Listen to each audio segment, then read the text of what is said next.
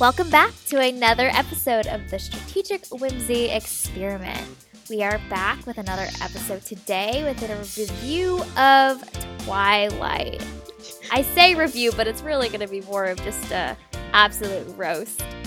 We're excited to be back after the holiday season. It's good to be back. Sam and I are excited to dive into this film and all of the implications that it has for viewers and from a filmmaking perspective, how it did, all of that kind of stuff. Sarah, do you want to start us off with a IMDb summary? Of course I do. So Bella Swan is a clumsy, kind-hearted teenager with a knack for getting into trouble. Edward Cullen is an intelligent, good-looking vampire who is trying to hide his secret.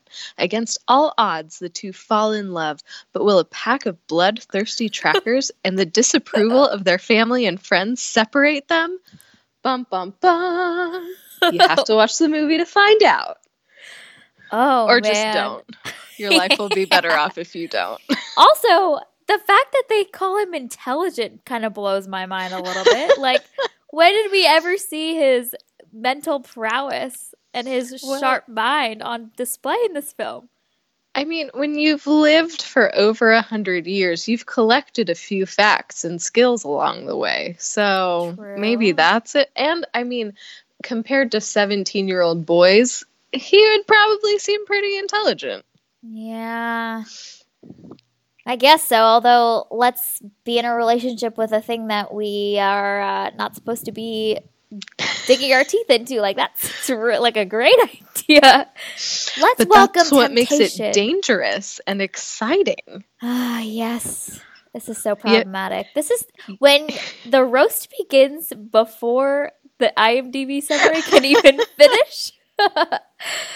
That's when you know. Honestly, right before recording this, Sarah and I had such a good time reading through some of the IMDb summaries, and the way that they portray this film was so entertaining. One of them was about how Bella meets some guy who can peer into her soul, and she's found her immortal soulmate, and it's like, goodness gracious. Anyway, a lot of fun. So maybe we should start with a backstory of this film. We had kicked around the idea of watching this film kind of as a joke for a while. You know, wouldn't it be funny if we watched Twilight? Oh gosh, it's been many, many, many years since we watched that as a preteen. It'd be really interesting to watch it as adults. Ha ha ha ha. Wait, we should actually do it. And we watched this film. It was back when I was moving, so we literally like set up some blankets and pulled out a laptop and bought a bunch of snacks from Trader Joe's and sat down and watched this film. And it was a 90 minutes. How long is this film? Oh, too long. 90 2 minutes, hours and 2 minutes. Oh, wow. That is pretty long. Yeah, 2 hours of her life was spent on this film. Man, it was you're actually welcome, a lot of fun. Strategic Whimsy Experiment audience. Yeah. It's just for you guys. I have to say, of all humans that exist on Earth to watch this film with, Sarah is the one that would be my pick because we just tore this film apart the whole time we were watching it, which made it so fun and a lot more bearable. So we had a good time. Yes, we did. And so we were thinking like, oh, we're going to watch it and then we'll review right after and it'll be great. Like it's a great plan. And that's not how it worked out because we finished watching the movie and we just sat there like, oh, okay. Yeah. Where do what? There was a lot of sighing and a lot of why. How is this a thing? Yeah. Honestly, though, I think what really made this super interesting to watch this time around, having been a lot older now, and knowing that it was so successful, made me watch this with an eye of wanting to figure out what about the storyline or the characters or the plot or the premise, what about it was so intriguing that it captured the attention of millions of preteens like around the world. Like the fact that this film, well, I guess the whole series and the books and the films all were so successful is so intriguing, and that's part of what kind of boggled our minds after watching this film. As Sarah and I were like, this is such a terrible premise and a terrible display of a relationship, and yet it is so successful. Like, why? What about it? We just, we were so stumped, and I think that was what was so just left us speechless, honestly, after watching this, and kind of mind boggled. Yeah, we couldn't figure it out. So we had to take a minute, pause, get through the holidays, do some good deep dive of Twilight research. Mm-hmm. And now here we are. We might not have answers, but we do have a lot to talk about. We do, and a lot of interesting theories. There's actually quite a large spectrum of theories that people have and thoughts that people have that were really interesting to dive into beyond our own initial thoughts, which was awesome. But yeah, we're excited to dive into this. I think, you know, we often talk about on this podcast the effect and the power of film, the power of digital media, and the way that it shapes a generation. And this is the perfect film to talk about in light of that theme, because millions of preteens have watched this as an example of this everlasting, beautiful display of love. And in this review, we will definitely pick apart some of those and places that it's very problematic. So, where should we begin first? That is a great question. Yeah, go ahead. Oh, no, go ahead. I was going to say, we had jotted down a couple things after watching this film together, just, you know, while we were ruminating on it post-watching this film. There are a couple themes that came up. So I'm going to go with the one on our list that is in all caps. It's listed first. And it's why vampires are attractive. What is it about vampires that make them incredibly attractive? Because that is the anchor point for a lot of why this film is effective, is that it has this really compelling, exciting, dangerous character that feels very intriguing and exciting. And I think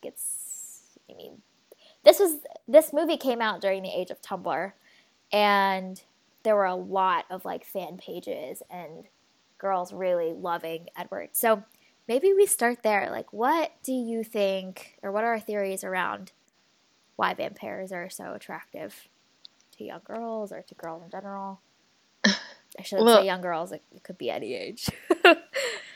I mean, that's true. So before I answer that question, I was first introduced to Twilight by a friend of mine who I worked with at the time, who is in her 50s now. So, I mean, she had grown children, and she drugged me to a number of these movies. I thought you said she drugged you and dragged you to the... Honestly, no, there was no drugging involved, just dragging. Well, it's one of the ways to get you to watch this probably a second time around. I mean, you're not wrong. Also, like, pay for me to see a movie, get me free popcorn. Like, I'll go watch a terrible movie with you. It's fine. Let me mock it, and we'll be great. So was this when it first came out? Yep. So I saw it. So it came out in 2008. Wow.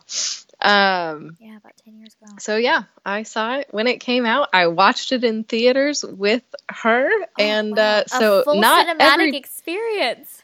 Not every fan was a preteen girl. Some of them are preteen girls internally, and yet have whole families and careers and things. So,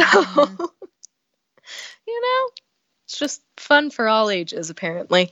But I really think like vampires are just the latest or the oldest, depending on your perspective, version of like the bad boy stereotype.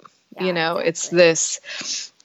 this mysterious, aloof guy. He's so bad, but I can see the good in him, and, I can change him. So it's just this like inerrant desire that we have for control. I think like that's how I see it. Like, oh man, he's so bad, but he loves me. And so if I'm good enough and I do the right things, I can make him good. Yeah. Which, I mean, we see that in all kinds of film and books and all kinds of different things where good girl falls for the bad guy and the rest is history. Yeah, and it's interesting you mentioned control and how that ultimately helps boost our own egos, right? There's a inherent pride in being able to say, I could change him. Like, so many girls have tried and they've all been burned, but I was the one that made the difference because there's something about me or something about our relationship that is special and different. And that feels exciting and special, right? It's like this, like our love could somehow transcend his own innate issues and weaknesses and bad boy behavior. Like, I could change him.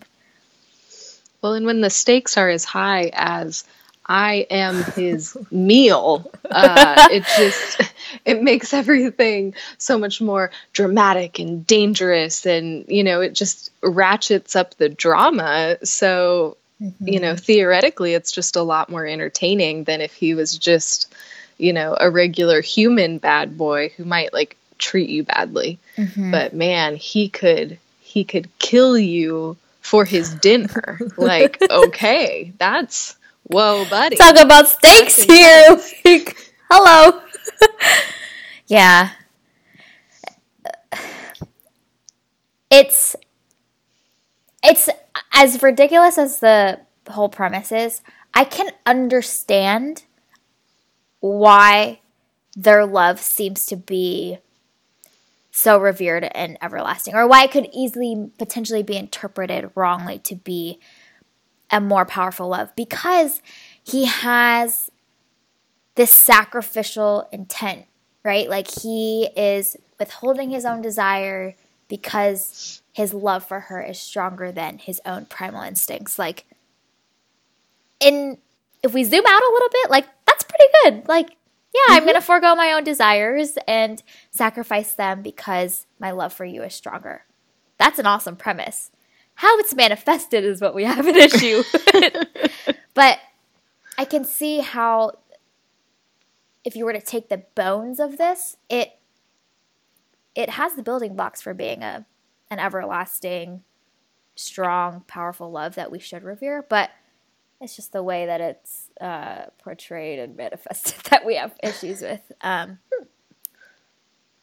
that's it reminds me of that one quote. I don't know by whom or where I heard it, but it's the one about how half-truths are almost worse than lies because they're more believable and they're easier to adopt and feel like they're truths when they actually aren't. So it kind of reminds me of that a little bit here, where we've taken this concept where the foundation is innocent and pure, but has been manifested and twisted in a way that is no longer what it used to be. But the core of it seems to make a lot of sense on when you initially think about it.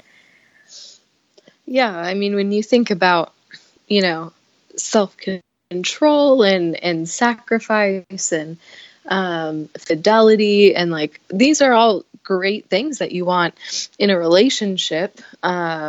I think that when you're 17, you're probably too young to be entering into that kind of a relationship. But, that's just me.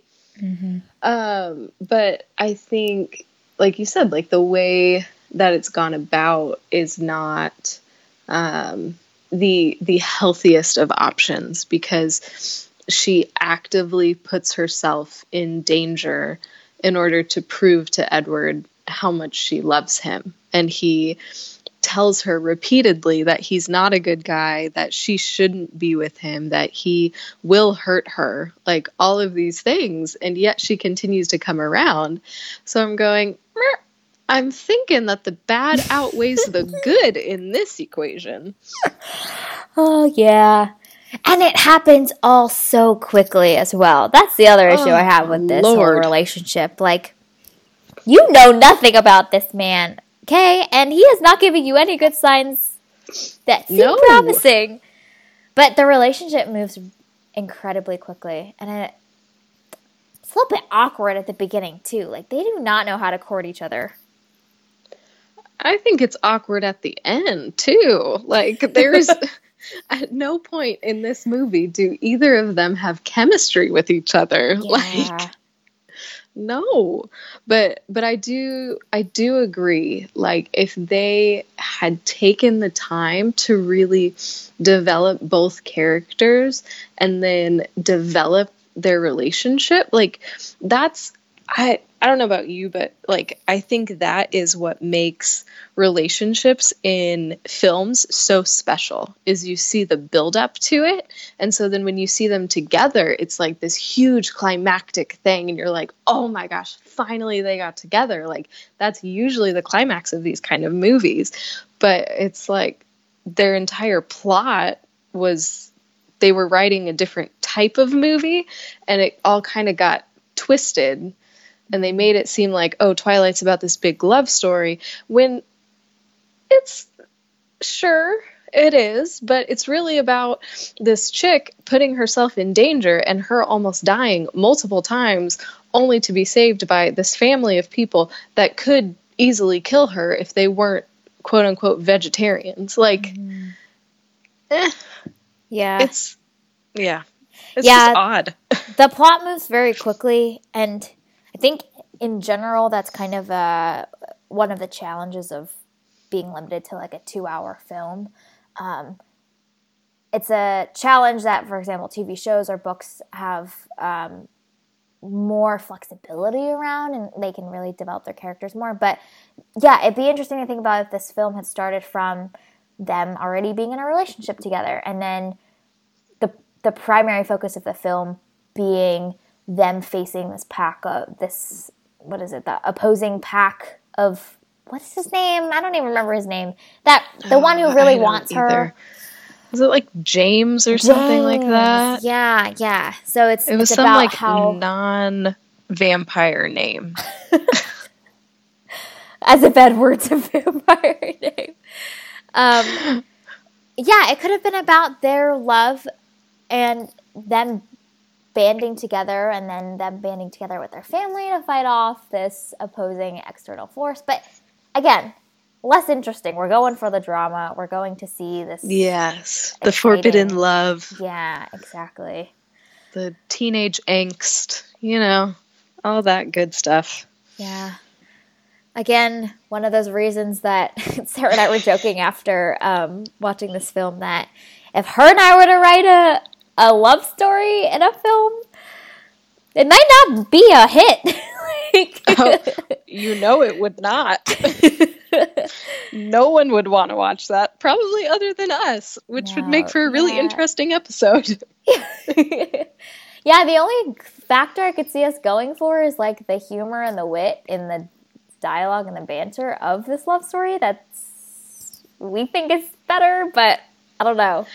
Because I think, like, if you have two, solid characters who go through this character development, it's a character-driven plot, and by the end of it, they're different people than they were at the beginning, and you could even have them coming from, like, it could be this, like, impossible, quote-unquote, situation, or this improbable romance, and you could still do it well.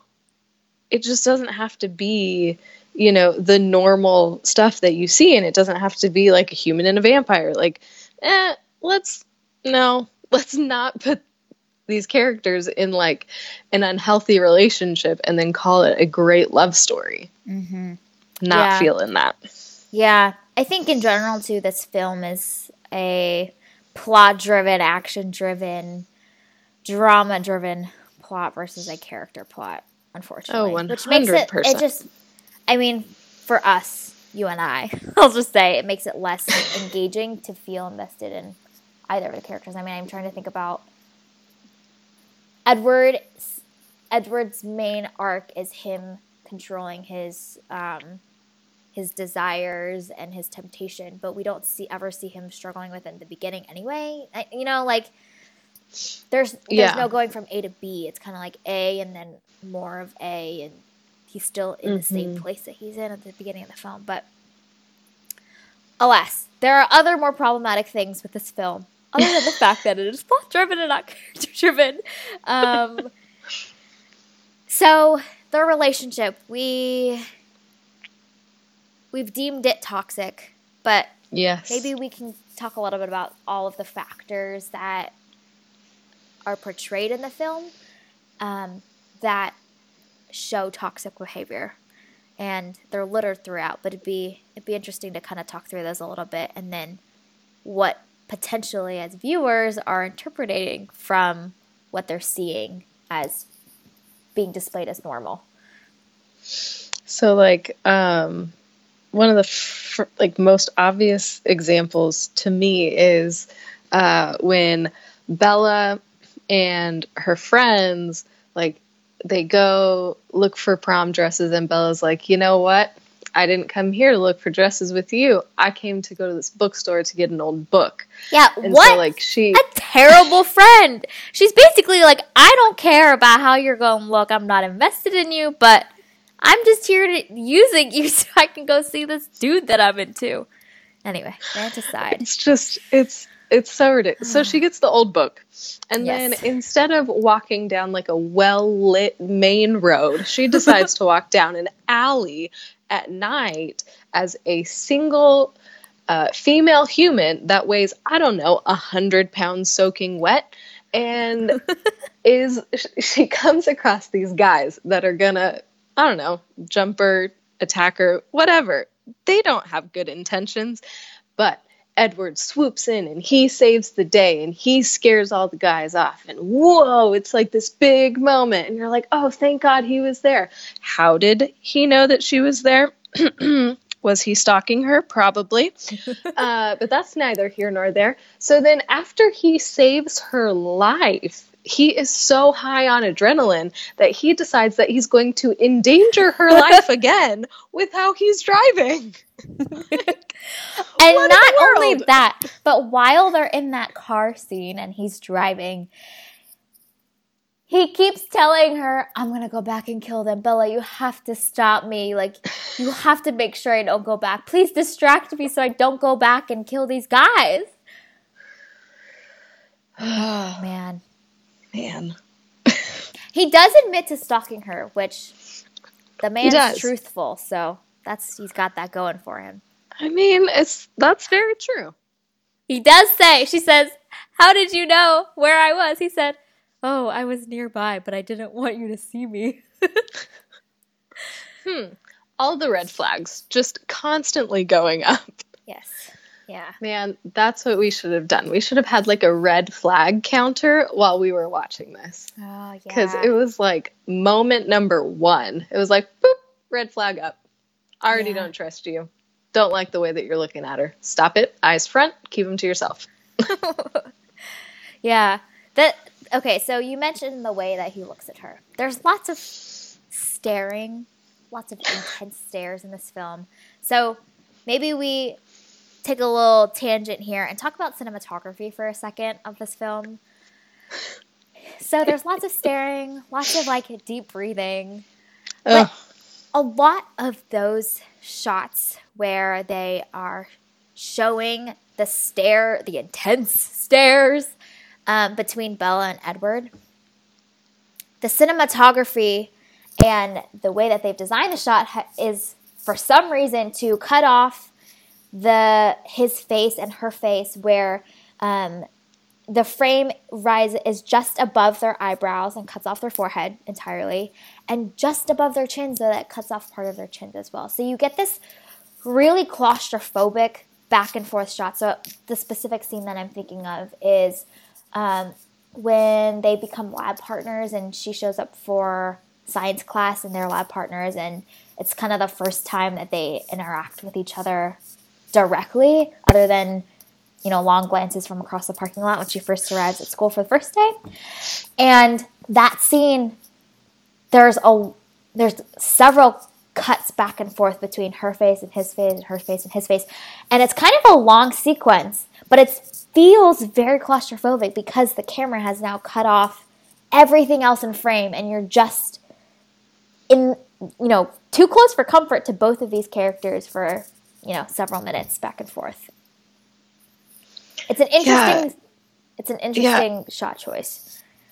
And that continues throughout the film. Like we were constantly like, why is that your choice? There were so many, strange angles, the way that they would sometimes like pan the camera. So that's something else that they did in that scene with the cutting back and forth between the two. They would just like randomly like pan the camera. Mm-hmm. And it's like, wait, what? It was just all kinds of confusing. And so in addition to feeling claustrophobic at times, you also felt disoriented because you didn't understand those camera angles. It didn't seem to add a whole lot to, the story, to the emotion, to being in it. Like, at least in my opinion, it didn't. Mm-hmm. So I was just left feeling very confused. Yeah. From a filmmaking perspective, there's less to be desired in this film. There's a lot of like weird panning where the camera is like kind of rotating back and forth, not in like a shaky way, but in a very smooth way, and it's like circling them in that one scene that you mentioned. And so just wanted to call that out while we were on the topic of some of those shots. Is the cinematography for this film not super great either. So less things to love about this film. Yeah.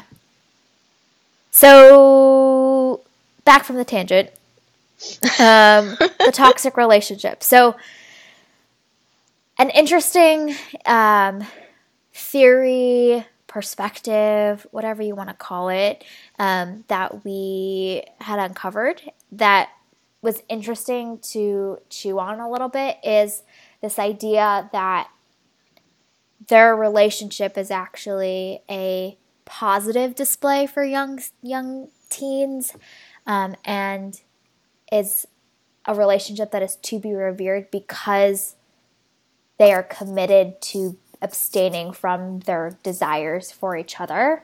And particularly in a religious context, this is a display of abstinence, and it's a display of a teenage boy and a girl who have chosen not to engage in sexual activities with each other. And it's a break from the classic, like, boy meets girl and they kiss immediately and, do all kinds of things. Like, it's seen as a breath of fresh air to some people. What are your thoughts about that? How do you think that reading of this film is? I can see the interpretation. It's not an outlandish one. I just don't necessarily agree with those reasons for admiring the relationship. Yeah, I'm with you. I think while I appreciate the idea of, abstinence in relationships, and I think that's super valuable so that the relationship can develop on its own. I think if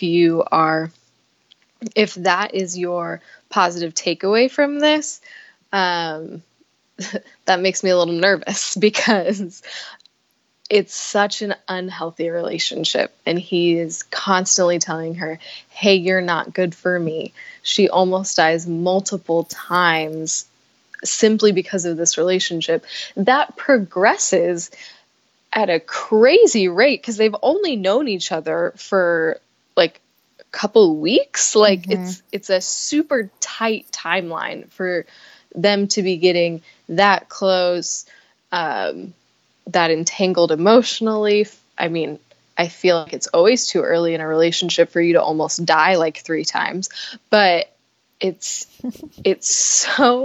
just an unwise relationship. And while I think abstinence is great and we need to probably create more, media that shows the value of that, this is not the way to do it, in my opinion. Plus, I mean, the dude randomly breaks into her room and stares at her while she sleeps. No, thank you. That is not okay. That is creepy. So even though you're not doing anything, nope. Yeah.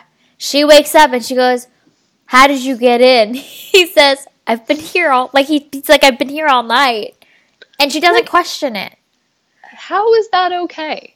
I don't know, also, man. She is the daughter of the sheriff. Like, can we talk about Billy Burke's ability to sheriff this this place? Because vampires breaking into your house, buddy. Yeah. And he, to be fair, isn't like not a huge fan of Edward towards the end, which I'm like, okay, good. We have a character that has some sanity. Oh yeah. Sarah and I were talking about after this film that he's probably one of our favorite characters in this entire film, and he probably has like a couple minutes of screen time in total. Yep. But he's just so earnest and so awkward with her that it was all well done.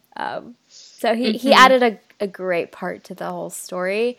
And the fact that he's such a pure and earnest character makes her lying to him and hurting him and that ending whole sequence a lot more powerful. Like, it kind of hit the gut. You're like, oh, see, reasons why this is not a good idea. One of the things that I think was top of mind for me after watching this film is that it genuinely does do a good job of the sacrifices that Bella has to make for her relationship with Edward. And I appreciate that the film does that, like, it didn't have to, but she had to hurt her father and leave him and,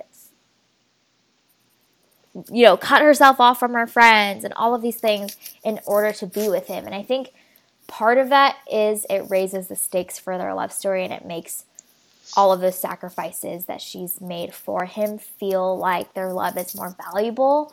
So, it's used in a way that I don't agree with, but at the same time, it does communicate like, hey, toxic relationship.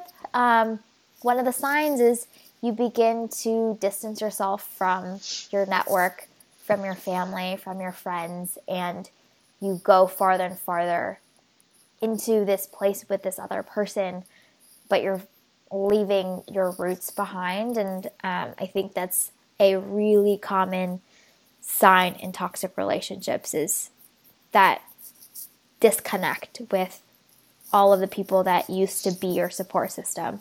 And the film does do that, so we'll give it half a point for that. This is a very kind rating system you have going on here. Yeah. While, last couple thoughts on the way the relationship was portrayed. Sarah, do you want to talk about the article that we discovered that we both just found so delightful and it totally just tickled us? Yes. So Jen, in her wonderful, wonderful research that was far more successful than mine, found this, I think it was a scholarly paper that these 2 women took the Twilight series and viewed it through the lens of domestic violence. And there was so much data in this article. Oh my gosh, it made my heart so happy. Yes. Like I was giddy reading it, which that's a whole nother topic for another time. But it was great to see them pour through the books and pull out phrases or moments of violence or danger where, or even where either Edward or Jacob was controlling Bella, like all of these unhealthy indicators in a relationship and even abusive factors. And they actually quantified those in this paper. Oh, it was so great. Honestly, there were lots of text sent back and forth between Sarah and I in all caps. To fully convey our excitement in discovering this. But the paper was written and published in the Journal of Women in Social Work.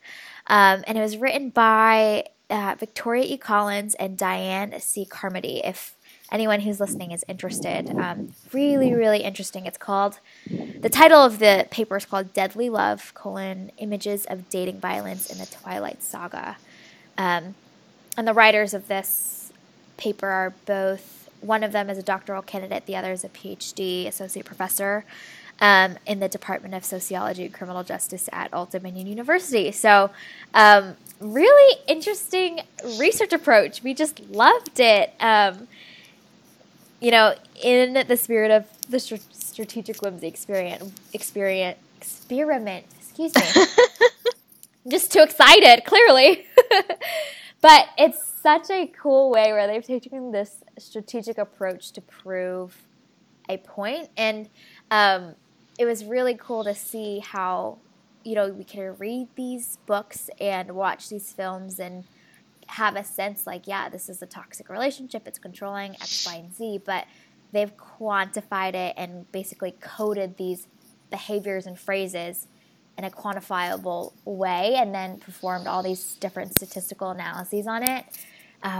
Really, really interesting way of looking at literature and media and these artifacts that are social pieces, but that we can look at in a super data-driven, tangible way. Just blew my mind and blew Sarah's mind. So we wanted to share that a little bit because it was really a fun find. And if you're interested, definitely look it up. It's a good read. I think it's not too long of an article. Nope. 10, 11, 12 pages or so. So it's definitely a good read.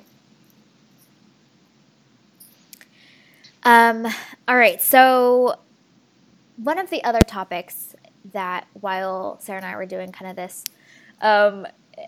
deep dive into different theories that people have on why Twilight was so successful and such a hit. One of the theories that we uncovered, there's actually two, and these two theories were more about why the plot itself captured audiences, and what are the aspects and characteristics about this plot and some of the other hits that have just become really successful. What do they have in common, and why have those captured audiences? And immediately when I was reading these, I thought, I'm so curious what Sarah's perspectives are about this, because she just has such an eye from a writer's perspective on how characters and plot and narrative arcs are constructed, and some of the intentional details to include or to forego when you only have like a limited amount of time or pages, I guess. What to leave out and what to keep in, and how much detail to go in, and how to craft characters, and what challenges they go through, and all that kind of stuff. So all that is to say is, kind of curious, Sarah, your thoughts on these two theories. The first is that one of the reasons Twilight and other hits have become very successful is that the main character is intentionally left to be a little bit more of a white canvas. So, you and I call her boring and kind of a bland character. She's not super distinct. There's nothing particularly interesting about her. That's our critique of it. But on the other hand, this argument is that because she's a white canvas, readers and viewers are able to superimpose themselves onto her character, and thus she is more relatable and they can see themselves as her. So one of the other theories and universes that was referenced in this theory is Harry Potter. And they argue that, Harry's a pretty average boy. We don't necessarily know a ton about him. He's more of a blank slate compared to other protagonists. And therefore, we can put ourselves in his shoes and then read the rest of the story through his perspective.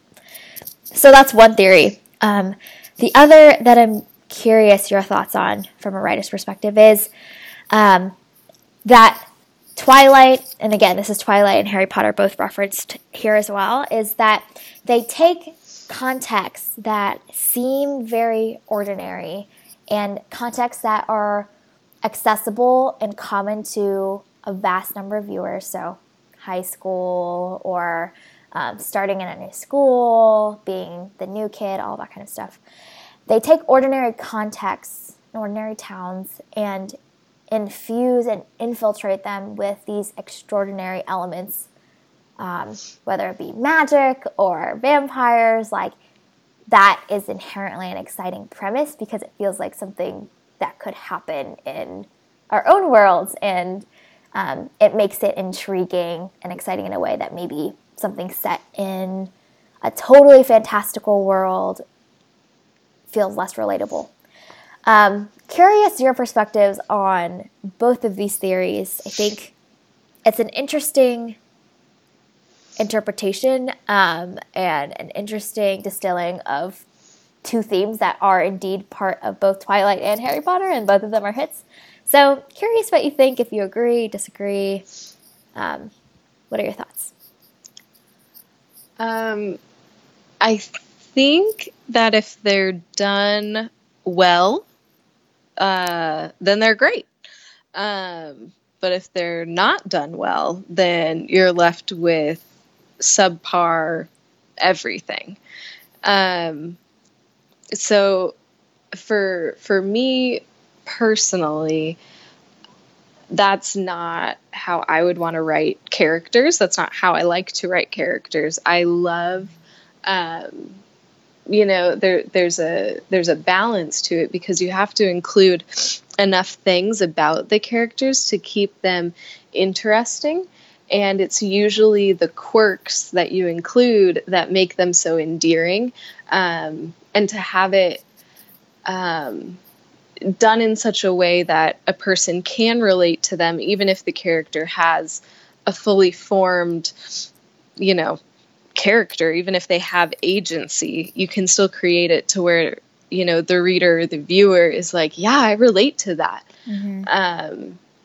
And I think, I haven't read the Harry Potter books in a long time, and I have not read Twilight, but I recently watched the first Harry Potter movie, and J.K. Rowling did that so much better than who wrote Twilight? Stephanie Myers.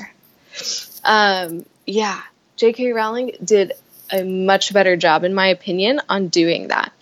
She also created three-dimensional characters around a more bland character. And Harry grew over the course of the series, and he really did become a hero, even if he was still a reluctant hero at the end, which is a very, very endearing quality, whereas Bella's most endearing quality is that she's clumsy.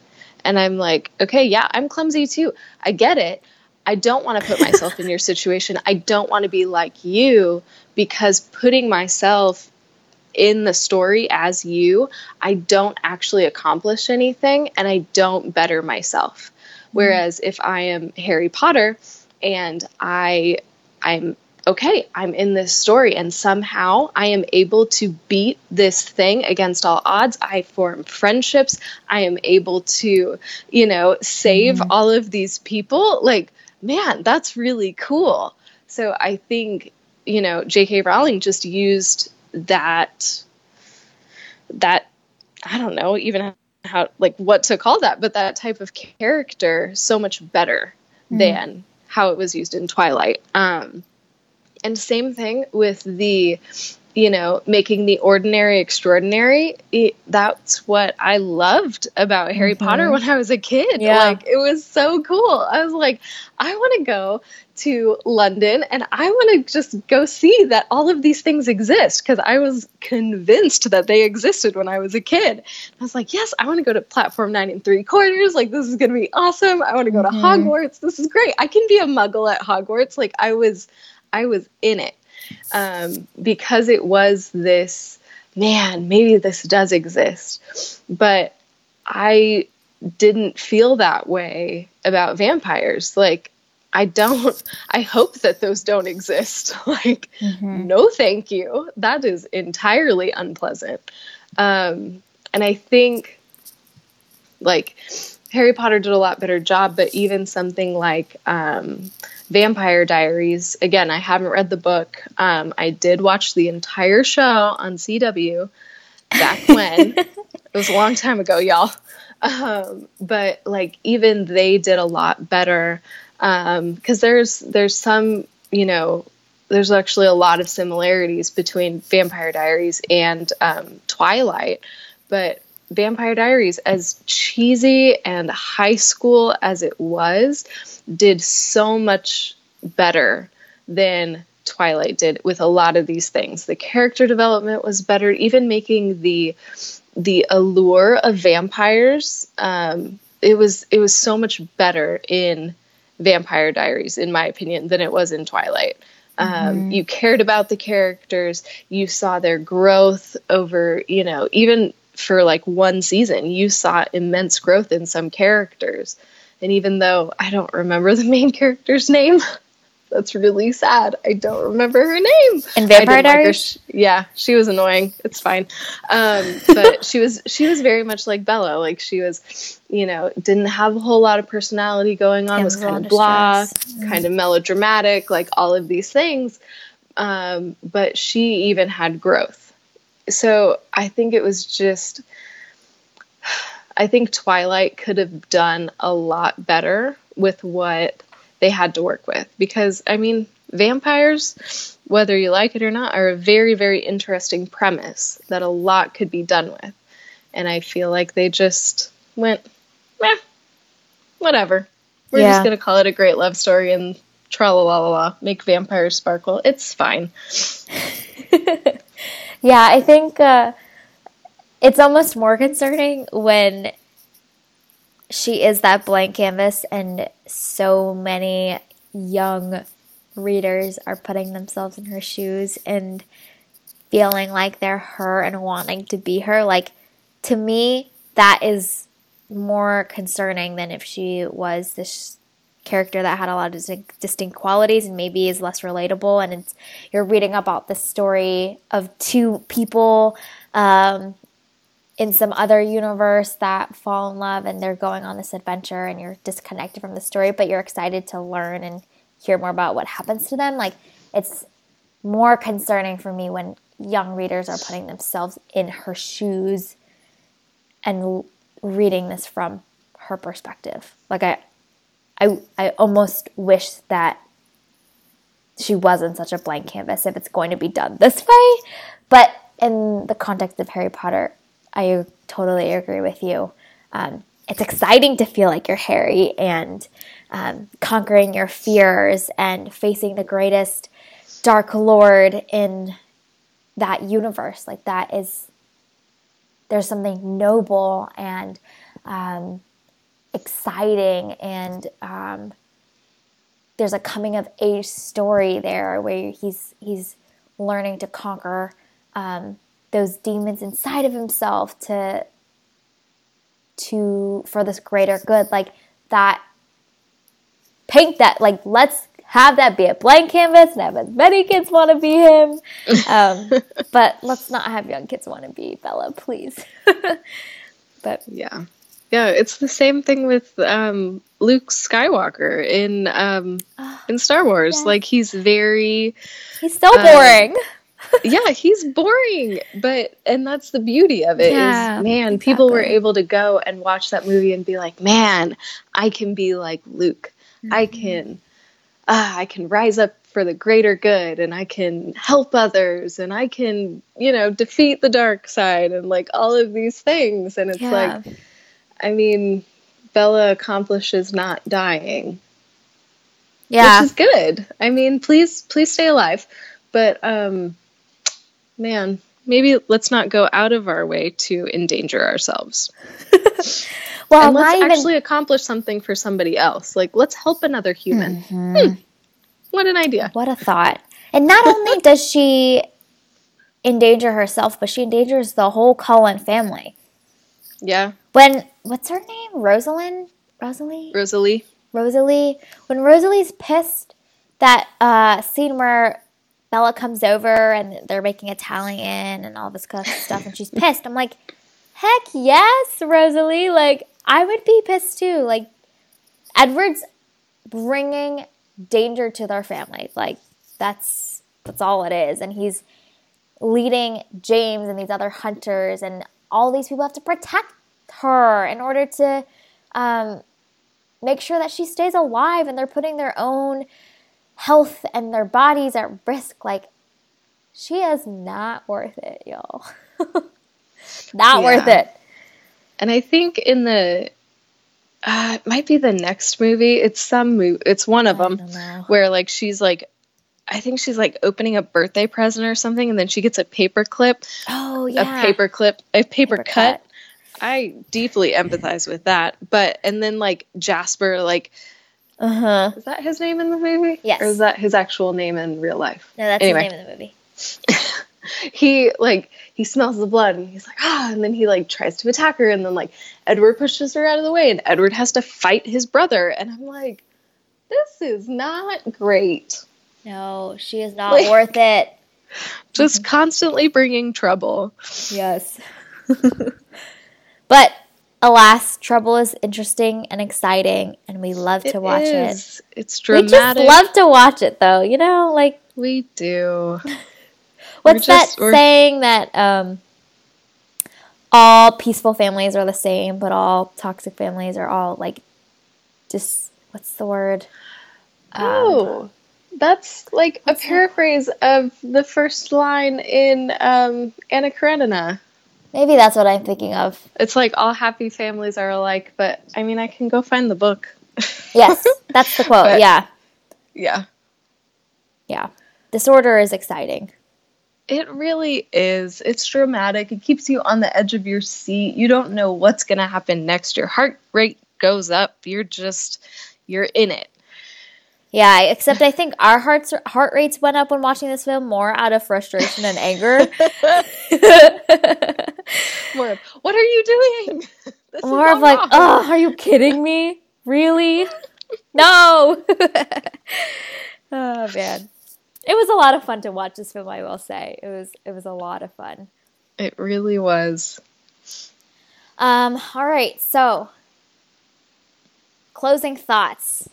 What stuck out to you the most, or what was like really top of mind for you when watching this film?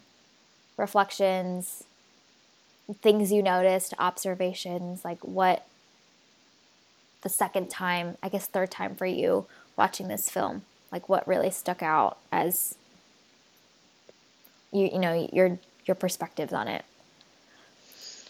I feel like they tried to make this movie into something. And I mean, clearly they were successful. They had such a large, franchise, but it seemed like they were trying to be like artistic and moody and try and like separate themselves from the, teenage romance genre. And it just ended up being so weird on top of the weird relationship, the lack of chemistry, the weird family dynamics, the weird feud with Jacob and his long-haired friends. Like, it was such an awkward and uncomfortable movie. And to me, it didn't feel like that was intentional. Mm-hmm. 'Cause, when you're a teenager, you're awkward. Like, there's just no two ways about it. So they could have, like, leaned into the awkwardness and like made it really intentional, but it didn't feel like that. It felt like they were trying to do something artistic and profound and beautiful, and I'm just watching it going, oh no, this is nope, I'm not here for it. I don't get your vision. Thanks for trying. Come again next time. Like, didn't we have a theory post watching this film initially that whoever the filmmakers were for this film just looked at each other, you know, over beers one night and was like, let's make a terrible film, but people will still come see it and we will still make bank and it'll be jokes on everyone because we're just going to screw around with this and it's going to be a really great social experiment. Let's do it. Cool. Awesome. Let's do it, guys. You know, like there are so many decisions that were made that just defy a lot of filmmaking basics and practices and principles that you wonder what was top of mind for them making this film, or if it just wasn't significant for them to pay attention to a lot of those details because they knew they had a following already. You know, like it'd be interesting to kind of dig into that a little bit more, but I don't have much more interest. Yeah, to be honest. I'm looking at the director's like other movies that she has directed, and like I've heard of some of these, but I don't think I've seen anything else that she has done. Oh, did I see this? Oh, I might have seen this. Which one? Was it any good? No, it was awful. Red Riding Hood. I think a friend might have like dragged me to that. It has a 29 Metascore, so that's what we're working with right now. But Gary Oldman was in it, which is that's a plot twist for you. But I don't think I might have seen that. I don't remember it though, other than it's awful. But I haven't seen anything else that she's done, so I would be really, really interested to watch some of her other things. But they all, like, I'm not really interested in any of them, if I'm being honest. So that might be another Strategic Whimsy Experiment episode here. Yeah.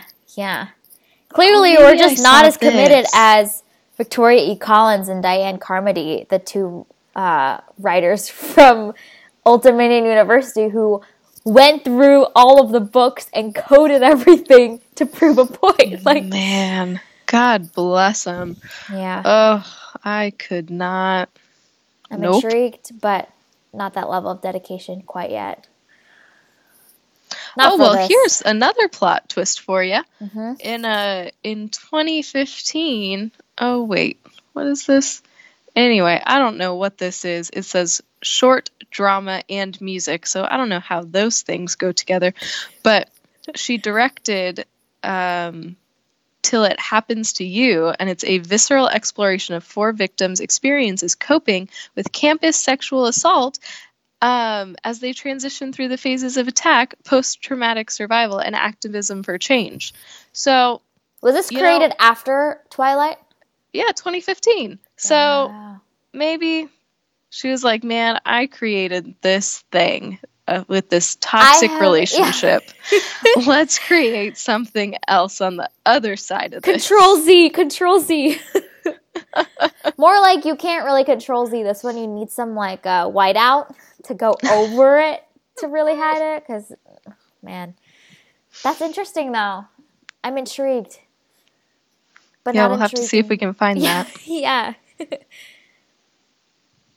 So, watching this a second time around, I just immediately flashed back to scrolling through Tumblr in my preteen youth and seeing so many fan pages for Bella and Edward and were you Team Jacob or Team Edward? And I remember how much this captured viewers and readers, and seeing how toxic the relationship was and the type of relationship that is revered culturally amongst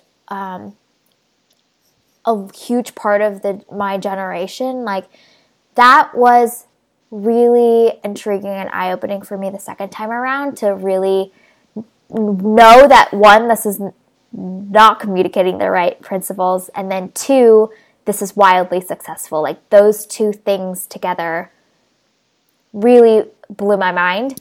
And this is something that I'm super interested and passionate about, which is also why I loved this article by the two women from Old Dominion University. But the correlation between what we show in digital media and in film, in TV shows, in our commercials, like all of these things communicate so much to a young audience, especially when you're in your preteen years and you don't know what a relationship is supposed to look like. You're going to go to these things where a relationship is revered and adopt and learn from it. And it just reignites a lot of my own passion for creating media and film and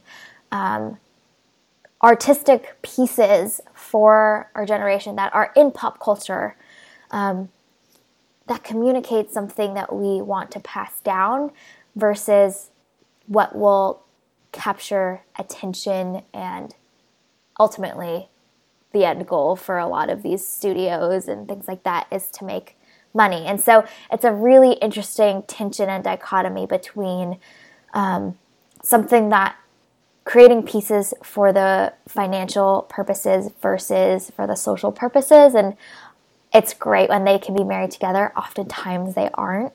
But it's one of the reasons I love this This Is Us. It's a show that's become really popular the past, I think, year, 2 years, maybe 3. But it's a really wholesome, really sweet, innocent show about a family that is learning to love each other through a lot of hardship and to forgive each other and have a lot of grace for each other. And it's dramatic and there's lots of plot twists and they do all of that. It's very entertaining, but it portrays such a sweet love, and a love that is forgiving and gracious and bearing with each other through the difficult times, that I just love it. Like, I'm like, yes, I'm all about this, and we need more of it. So all of that to say is I'm mind blown that this exists and that it's super popular, and the two of those together are really intriguing to me. It's one of the reasons why I love analyzing films, and one of the reasons why Sarah and I love reviewing films and picking them apart, and why we've created the Strategic Whimsy Experiment as a medium to talk about a lot of these issues, point out the areas that are problematic, revere and celebrate the artistic pieces that have done really well and challenged viewers and communicated new things. So all that is to say is I love that we reviewed this film and that we got to watch it together and just make fun of it the whole time. It was a hoot, but also really important for the responsibility that we have as creators. Yes, yep. I've been thinking about that as I've been like mulling over, oh, what are we going to talk about?